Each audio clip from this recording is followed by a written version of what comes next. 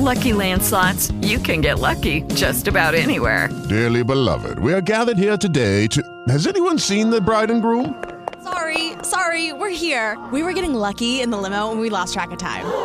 No, Lucky Land Casino, with cash prizes that add up quicker than a guest registry. In that case, I pronounce you lucky. Play for free at LuckyLandSlots.com. Daily bonuses are waiting. No purchase necessary. Void where prohibited by law. 18+. Terms and conditions apply. See website for details.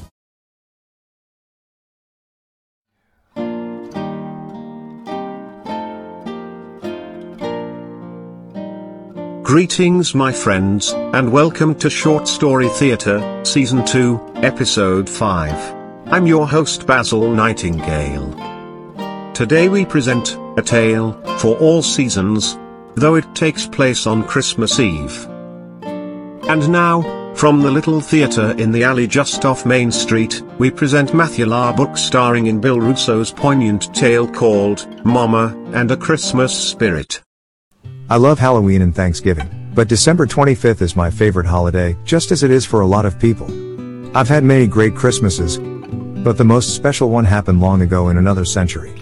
I was barely 10 years old, but I recall every minute of it as if only 12 months had passed, instead of more than 80 years. Pa had 40 acres up in New Hampshire that he got from his father, who had gotten 40 acres from his father. And so it had gone for 200 years and 10 generations of our family, on rich soil near Concord. Some of the boys left the farm to live and work in cities. But there always remained one, like my pa, willing to put on boots and dungarees, and bend his back, by planting crops by hand.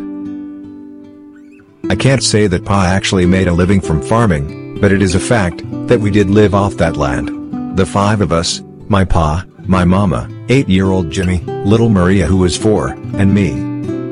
Tomatoes, potatoes, corn, green peppers, red peppers, cucumbers, and string beans, were the main crops. Pa harvested more than enough every season to feed the family right through the winter, and up until the next harvest. Eggs from the chickens, and a few staples, bought during the occasional trip to Aunt Peckin's general store, supplemented our diet. What we couldn't grow, was fashioned by mama, or pa.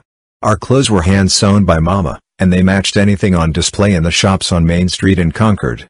Dad carved me a baseball bat, from a maple tree, that also contributed mightily, to our wood pile.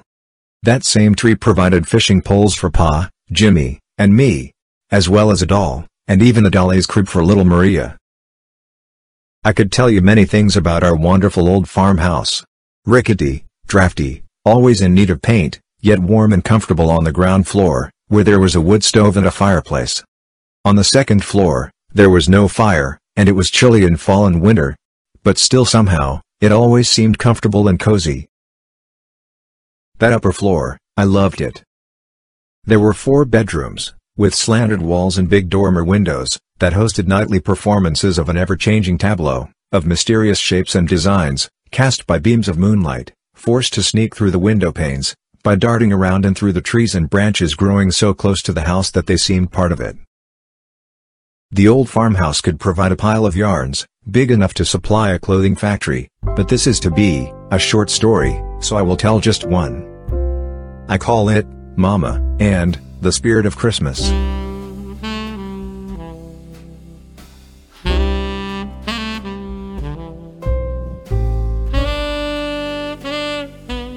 Did you ever have one of those periods, where everything was going, just about as good as possible?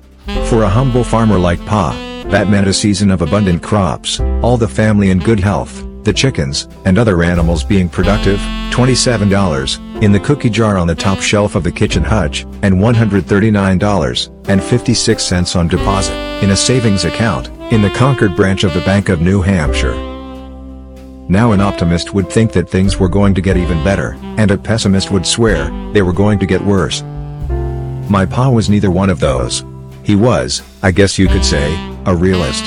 He pretty much just took each day as it came, with little thought to a tomorrow that was probably going to be the same as it had been, for the last 2 centuries, for our family. But that Christmas season, something changed. To be more specific, it was on Christmas Eve itself. Mama was busy with last-minute preparations for the next day's holiday dinner. She had already baked 2 squash pies, 2 apple pies, and a chocolate cake. Me and Pa, and Jimmy, had our eyes on the apple pies, but that chocolate cake was for little Maria. She was, you see, the apple of everybody's eye. There was a bad storm brewing, and sometimes a northeaster, during a New England winter, can leave you snowbound and stuck in the house for a week. So Pa and me put on our galoshes, and started bringing in extra wood for the kitchen stove and the fireplace.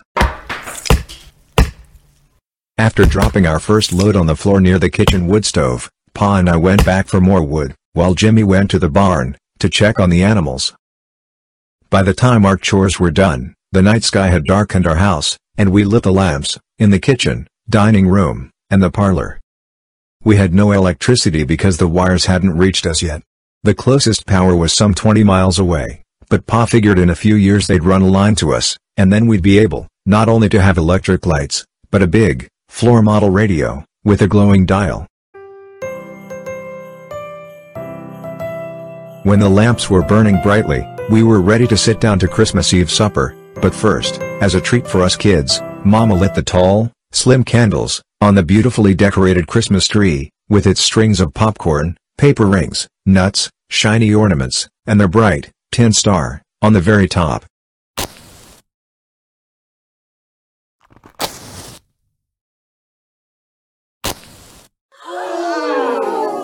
Mama, I love the candles on the tree. I want them to burn forever.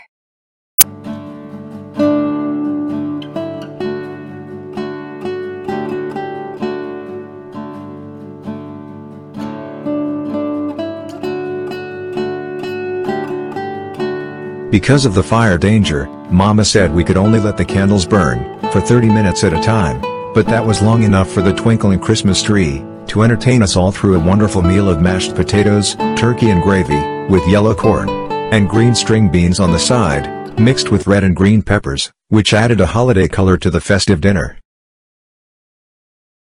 Jimmy and me, and even little Maria, helped Mama clear away the dishes after supper, while Pa went over to his bookshelf, which proudly contained a Bible, a few books of short stories, an ABC Kids book, a copy of Moby Dick, 1 thin volume of Robert Frost poems, and 5 thick copies of Reader's Digest condensed books.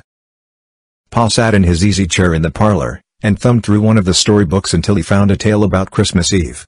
Then he called out to all of us to put aside our chores, and come and listen to him read a holiday tale, as he did every year, on the night before Christmas. Pa put on a pair of spectacles he inherited from his pa, and began to read. The story I'm going to tell you begins in the drafty old home of an elderly old maid, named Constance Bennett. It takes place on another Christmas Eve, some 30 years ago. Miss Bennett's neighbor stopped in for a holiday visit, and happened to mention that a newly widowed lady in their village had no money, and was probably headed for the poorhouse. Sad to say, the poorhouse is a very real place. It is populated by the old and the disabled. It's a shabby old mausoleum where they put people who have no way to support themselves. Papa stopped reading for a moment and told us solemnly that the poorhouses are all too real. We still have them, he said, right now in the modern-day 1900s. But our family will never have to worry about such things, children, because we have 40 acres of good New Hampshire land. He resumed the tale. Old Miss Constance Bennett had scarcely enough for her own needs, yet when she heard of the troubles of her neighbor she decided that she'd cut down on her cups of tea and muffins, and do away with a few other luxuries so that she could send some money to the poor widow lady. I looked over at my mama, sitting on the big, overstuffed couch. Her eyes were closed, as if she were listening to the story, and imagining the scene. But her fists were clenched, and her body began to stiffen. Pa! Stop reading. Go help Mama. She's fainted. Something's wrong. Springing from his easy chair, Pa was at Mama's side in one long leap. He grabbed her hand, pumping it, as though trying to draw water from a well. He touched her face. Her eyes remained closed, and there was no response. Her head was hotter than a flat iron. What happened to her, Pa? I asked as panic began building up in me like a simmering volcano. I'm not sure, Pa answered. She's burning up with fever. It could be the Spanish flu. My pa told me about it. When he was a young boy, It swept through the world and killed millions of people. The epidemic hit every state, even here in New Hampshire. People were just dropping over and dying. We don't have anything in the family medicine bag that will treat this. I'm going to have to go to Concord and fetch Doc Adams. Doc was just starting out in medicine when that flu hit, and he was one of the few doctors who was able to save most of his patients. How are you going to get there, Pa? There's a northeaster building up. And even Mr. Lincoln can't get through a couple feet of snow, with temperatures down near zero. Mr. Lincoln is a farm horse, Marty. He's no skinny-ankled racehorse. Mr. Lincoln is used to plowing, hauling wood, and other heavy labor. It will be slow going and it might take us 24 hours to go there and get back here. You'll have to take charge while I'm gone. Keep Mama's head cool. Wrap up some snow in a cloth and press it to her forehead to push the fever down. You must keep her alive until I get back with Doc Adams. He's the only hope.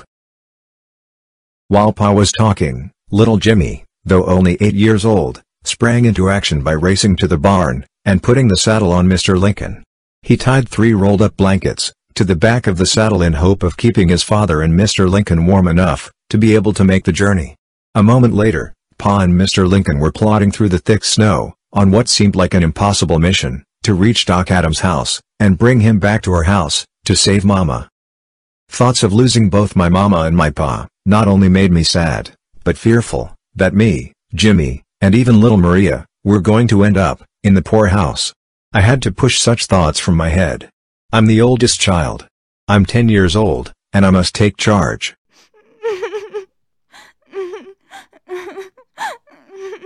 Mama. Marty. I want Mama. Marty. I want Mama. Don't cry, Maria. Mama is sick, but she will be fine in a little while. Jimmy, I want you to take Maria to her room and tell her some Christmas stories. Everything is going to be fine. You guys can take some cake and pie with you, and a glass of milk. After they went upstairs, I opened the front door and rolled up a ball of snow to make a cold pack for Mama's forehead.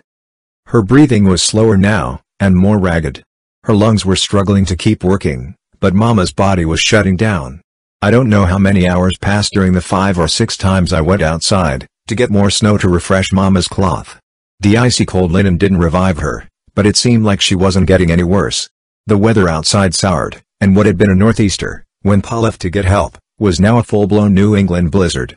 Gale-force winds were hammering the snow into the side of the house so hard that the building was teetering like a ship at sea. The old farmhouse might have blown away if it weren't for the soldier-like oak and maple trees that stood guard, surrounding the house and absorbing the worst of the ferocious winds. The cloth on Mama's head had gone hot with the melting of the latest batch of snow in it. It was time for me to go back outside and get some fresh snow. Walking to the door, I opened it and got the shock of my young life. As the bulky oak door creaked open, the towering shape of a snow-covered man appeared. The light from the roaring blaze in the parlor fireplace revealed him to be tall, with white hair and a long shaggy beard. Despite the blizzard, as he shook himself off, I could see that he wore no coat and no hat. His hands clutched a blanket that was wrapped around his shoulders. As I started to ask why he was on foot during a blizzard, he collapsed. He fell halfway into the house. His frozen legs were outside in the snow, while his face and shoulders were splayed out on the parlor floor. Lee, our shepherd dog, who had been patiently standing guard at Mama's side, leapt from the couch, landing at the doorstep in a single bound. He began licking the face of the fallen old man. I brushed the snow away from the stranger, and with Lee's help dragged him all the way inside. His eyes opened and he tried to speak, but no sound came from his frozen lips. Lee and I managed to get him seated in Pa's easy chair. Then I went to get him some of the tea I had prepared for Mama. I reckon my head's a little sore. Guess I conked out there for a bit. I'm better now. Howdy, bub, and howdy to that nice dog you got there. Say, are you bringing that cup of tea and that there bread for me? Yes, sir, it is for you, I told him. As he began sipping the tea and eating the bread, I noticed his great age. Like most 10-year-old boys, I think all grown-ups look old. But this wrinkled codger, with his shaggy white hair and long beard, looked even more ancient than the great maple tree on Cemetery Hill, which Pa told me is more than 500 years old. I spoke to the old fellow again. "Gee, mister, it sure is lucky you stumbled upon our house." Didn't stumble, sonny. I was called. I'm a doctor, you see, and I got a call to this house. I got a patient here somewhere, and I know that it ain't you. Now, okay, round two. Name something that's not boring. A laundry? Ooh, a book club. Computer solitaire, huh? Ah, sorry, we were looking for Chumba Casino. That's right, ChumbaCasino.com has over 100 casino-style games. Join today and play for free for your chance to redeem some serious prizes. ChumbaCasino.com. No purchase necessary. Void where prohibited by law. 18 plus. Terms and conditions apply. See website for details. where is she? I looked towards the couch where Mama was splayed out, still motionless and breathing raggedly. His eyes followed mine, and he jumped up even higher and faster than our dog Lee could, and was at Mama's side with a leap and a bound. He looked at my poor, wilted mother and said, "It's the Spanish flu, and I know what to do." He took Mama's arm in his hand, feeling for a pulse. He felt her forehead, pried open one of her eyes, then he turned to me and said, "Show me your kitchen and your food larder, for I shall need several things." I followed him around for the next 5 or 10 minutes as he took a pinch of this and a dash of that from Mama's spices and other foodstuffs. Going to the stove, he put the ingredients in a saucepan and added water. "Are there any birch trees close by?" he asked me. When I told him yes, he said that I needed to put on my boots and overcoat, and snap off some small branches for him. "Do it quickly," he demanded. As I was on my way out the door, Jimmy and Maria, who had been asleep, walked into the parlor and asked me, "Who is that man?" Before I could answer, he said, "Oh, howdy, kiddos. Who am I? Well, I reckon you could say I'm a spirit of the holidays, a spirit of Christmas, and I'm bringing your mama back home for the holidays. Aya, aya, aya."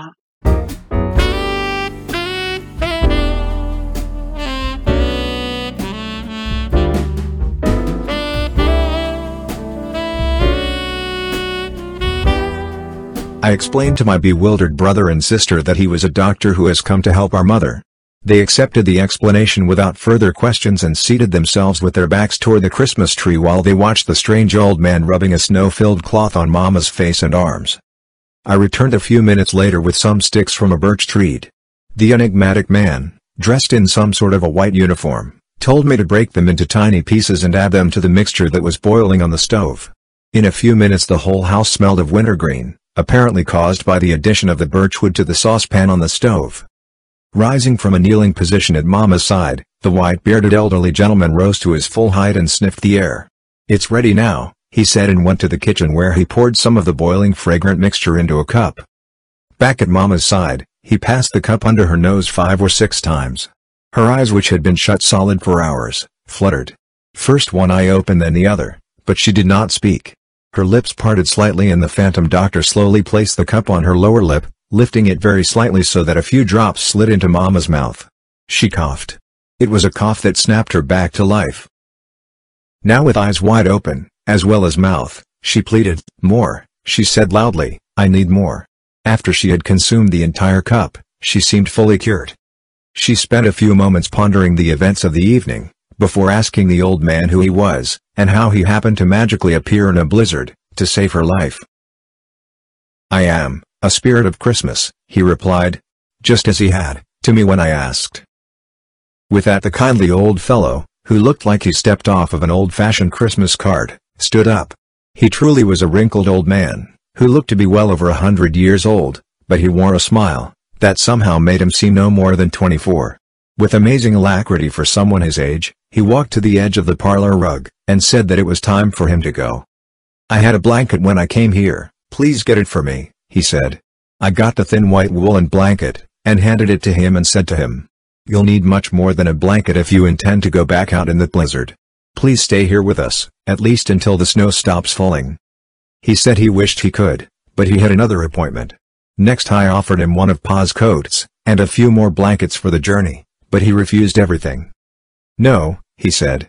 "Where I'm going I won't need those things, but I thank you for the offer."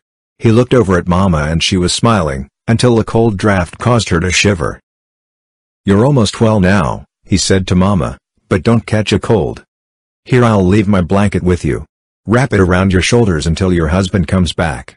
By then, you will be 100% cured." He handed me the blanket to give to Mama. I walked over and handed it to her and then turned around to thank the wonderful stranger, but he was gone. He left, and we didn't even hear the creak of the door, or the rush of the blizzard when he opened it.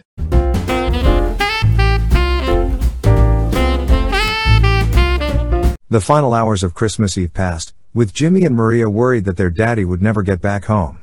Mama assured them that Pa would be back before noon on Christmas Day. Jimmy and Maria also wondered about something else. Little Maria spoke for both of them. "But Mama, what about Santa Claus? Is he still coming? I want Daddy. But I want Santa Claus too. Is he going to come to our house, Mama?"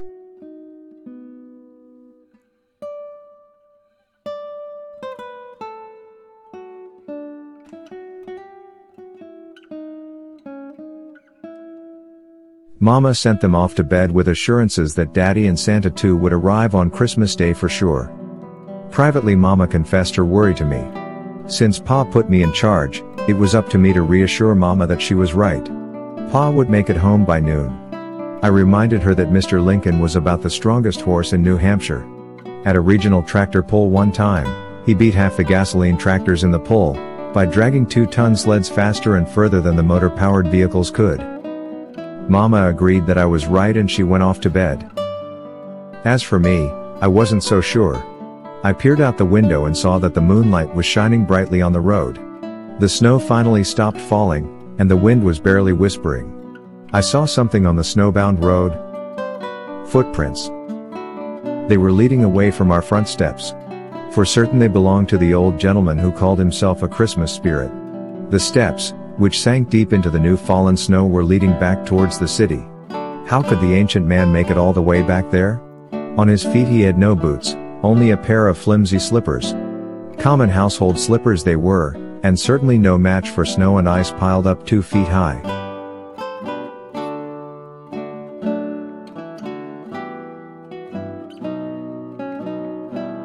The following morning, dawn pushed away the darkness and the sun burned brightly, with thick fluffy clouds, so motionless, they looked like they were painted onto the sky. Jimmy and Maria woke up just as the first rays beamed through the dormer windows of the upstairs bedrooms. Rushing downstairs, they were astounded to find that Mama was right. Santa indeed had come to our house for Christmas. As they were about to begin tearing off wrappers to reveal their gifts, Mama appeared suddenly at the top of the stairs and told them to wait for Papa to get back, because it really would not be Christmas without him. They were disappointed but quickly got over it when Mama started fixing a batch of pancakes that would be topped with candied apples, whipped cream, and syrup from our very own maple trees. Just as we were finishing the meal and enjoying glasses of Mama's special, spiced eggnog, the front door opened and Papa hurried in, followed closely by Doc Adams, clutching his weathered old brown medical bag. They nearly fainted when they were greeted by Mama, fully recovered and wearing a broad smile. They were full of questions, but Mama told them to sit down for pancakes and fresh corn muffins. After their long trek through the blizzard, that was an offer they decided not to refuse. While they were drinking coffee and munching on the muffins, Mama began answering the questions surrounding the mystery of her amazing recovery. I was visited by a spirit of Christmas. He was a very old man and very tall. Dressed all in white like an angel, he went into the kitchen and boiled up a medicine from herbs and spices. He directed Marty to gather some twigs from a birch tree. When added to the mix, the birch wood began producing great clouds of an aromatic mist with a strong aroma of wintergreen. It was that brew which restored me to health. Just the smell from the saucepan steaming on the stove was enough for me to begin to rouse from my feverish coma, and open my eyes. When he gave me a cup of the elixir and I drank it, I bounced back to normal within a few minutes. As soon as I was feeling better, the old gentleman told us that he was leaving. We asked him to stay, offered him food and such, but he would take nothing other than our thanks. I looked over at the children in hopes that they could induce him to remain at least until the storm stopped. When I looked back at where he was standing, he was gone, though we never heard the creak of the door as he departed. Doc and Pa seemed to have trouble understanding what Mama was talking about. It looked to me like they did not believe her. I went over to the table and assured them that what Mama said was true. We all saw the remarkable white-bearded spirit of Christmas. You and Doc are looking at me very strangely. This amazing thing happened just as I told you? Asked the children. They saw everything. It was Marty who revived the spirit. He heard a knock at the door. When he opened it, the old man fell face down on the floor. Papa answered and told her that they believed everything she said. But, Papa added that, it was impossible. Why do you say it is impossible? Mama asked him. You can see me, as the living proof that it actually happened just the way I told you. Papa explained when he arrived at Doc Adams' house, the doctor was just leaving on an emergency call. He had been summoned to the asylum, the New Hampshire State Hospital for the Insane. An elderly inmate, wearing only white hospital pajamas and slippers, got up from his sickbed and left the hospital. Walking outside into the blizzard, clutching a white hospital blanket around his shoulders, he struggled to make his way to the gate. 4 members of the hospital staff put on their winter coats and boots and went to search for the man, though the raging blizzard made it impossible to see anything more than a foot or two in the distance. The old man was a sad case. He was over 90 years old and had spent some 7 decades in the asylum. Once he was a promising young doctor who settled with his new bride on Maple Street in the capital city. When the Spanish flu came, he did excellent work and was able to save many lives. Yet, the life he cherished most, that of his young wife, was lost. Despite his best efforts, he could not save her. After her death, he became unhinged. Giving up his medical practice, he began living as a hermit. Over time his condition worsened and he was committed to the asylum. Every day while confined in the asylum, he has relived that horrible night when he could not save his wife. She died on Christmas Eve 70 years ago. An orderly who witnessed it said that he saw the old man looking at the Christmas tree in the community room. Suddenly he became even more agitated than usual. He screamed in agony and said, "I will save her. This time, I will save her. I must get there in time. I will save her." The old man ran from the community room with a speed more suited to a 20-year-old sprinter than a 90-year-old patient. Running through the hallway, he grabbed a blanket from a supply closet, wrapped it around his shoulders. Then throwing open the big double doors at the front entryway to the hospital, he fled into the night. It happened so fast that he was gone before anyone realized what was happening. The searchers found him about a half hour later. He had made it only as far as the front gate, before he fell into a snowdrift. He sank shoulder deep into a frozen death trap, leaving only his head exposed to the elements. The staff brought the old fellow inside to try and revive him. Dr. Adams and I got there just before he died. And the only words he said were, "I did it. This time, I saved her." A moment later, he died, with a smile on his face, the first smile in 70 years. So you see, Mother, though this old man exactly fits the description of your spirit, there's no way it could be the same person. He never got further than 50 yards from the hospital. You and the doctor are both wrong. He was here and I have proof. Both Pa and the doctor looked disbelievingly at Mama and said, "What proof could you possibly have?" Mama didn't say a word. She left the dining room and walked upstairs. A moment later she returned, holding what appeared to be a large bundle of white cloth. She clutched it tightly to her and then, grasping the white cloth in both hands, she held it out in front of her, spread open as wide as possible. Then she opened her hands and shook out the cloth. It was a white blanket. Printed in small black letters on the hem of the white linen were the words, "State Hospital for the Insane." As both Pa and Doc stared in wonder, Mama said, "Here is your proof. The white blanket. Given to me by a spirit of Christmas."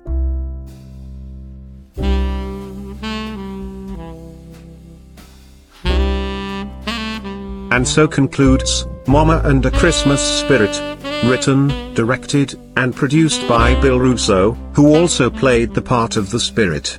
Speaking of the spirit, is the human spirit stronger than the flesh? In this case it seems to be the case. The old man's flesh was not willing, but his spirit was willing, and fully capable of carrying on the mission for the old fellow, even as his feeble legs failed to carry him through the massive snowdrifts deposited by the angry storm. This is Basil Nightingale. Thanks for listening to Short Story Theatre, Season 2. We hope you will agree that this Christmas story is a tale for all seasons. The excellent new music in this episode has been compiled into a Christmas album, available for free on all podcast sites as well as on YouTube. That's it for this edition. If you like us, please like us on Facebook, or YouTube, or any of the podcast sites. Please come back again soon, won't you?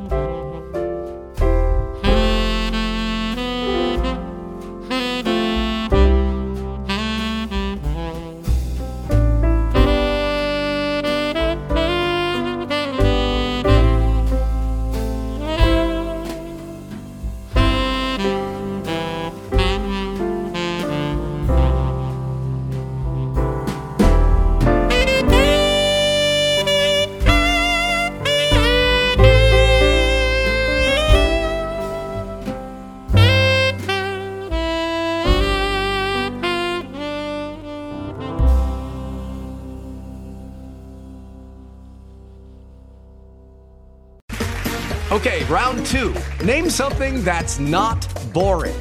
A laundry? Ooh, a book club. Computer solitaire, huh? Ah, sorry, we were looking for Chumba Casino. That's right, ChumbaCasino.com has over 100 casino-style games. Join today and play for free for your chance to redeem some serious prizes. ChumbaCasino.com. No purchase necessary. Void where prohibited by law. 18+ terms and conditions apply. See website for details.